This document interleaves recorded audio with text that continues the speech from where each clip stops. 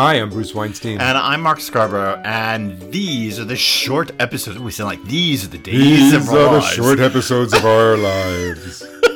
These are the days of our lives. Anyway, we're so old that probably no one else gets that reference. Anyway. Like sands through an hourglass. Right. Oh my God. I'm sitting on the couch with my grandmother watching the soaps. Anyway, on these short episodes of our podcast, Cooking with Bruce and Mark, we're talking about the common cooking mistakes that we've noticed over the years. And today's mistake is a funny one. It's a baking one. Right. Yeah. It's the fact that most people shortchange the step where they cream the butter and the sugar when they're making cookies or cakes. There you They go. love to shortchange it. I don't know go, why. Oh, it's all combined.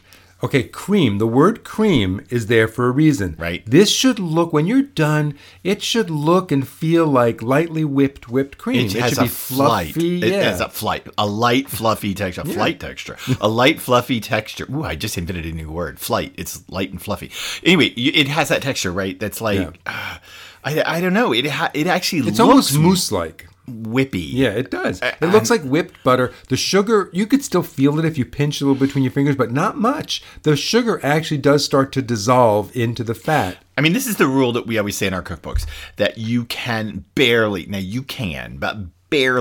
overbeat the butter and the sugar. Yes, if you put it to beat and get in your car and drive to the store and come back, you will have overbeaten it, and it'll break, and there'll be all kinds of problems with it. But barring that, you can actually turn the mixer on and take the dog out in the backyard and let the dog run around a minute and come back in the house, and you're still good. A good 10 minutes is not a lot of time. I mean, you could let it go 10 minutes. I've seen a lot of people make cakes, and it says cream it, and like we do this in cookie classes, and after 3 minutes, they're like, oh, that's good. I'm like, no, it's not. Now, let me add one more caveat to that.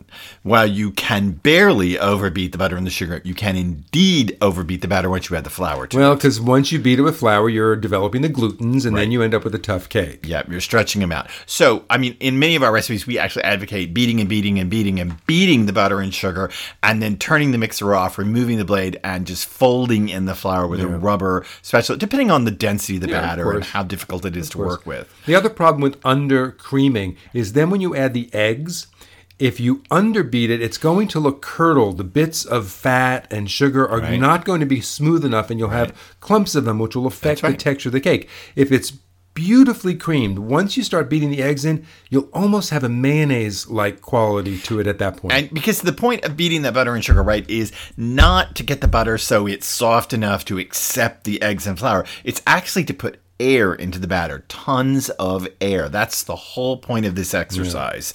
Otherwise, you would just use, room temperature butter and oil, and it would be ready for anything. Exactly. But in this case, you really want to beat to get lots of air to build structure into the batter. And that will make your cookies a little taller. It will make your cakes a little more light and more airy.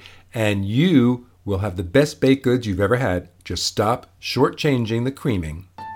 Hey, find us on Facebook, Twitter, and Instagram at our names, Bruce Weinstein and Mark Scarborough. Connect with us. We'd love to talk to you. We'd love to see you on social media, so connect with us there. And subscribe to our podcast, Cooking with Bruce and Mark. You will get all the recipes we cook through every week, plus these great cooking mistakes that we tell you how to avoid.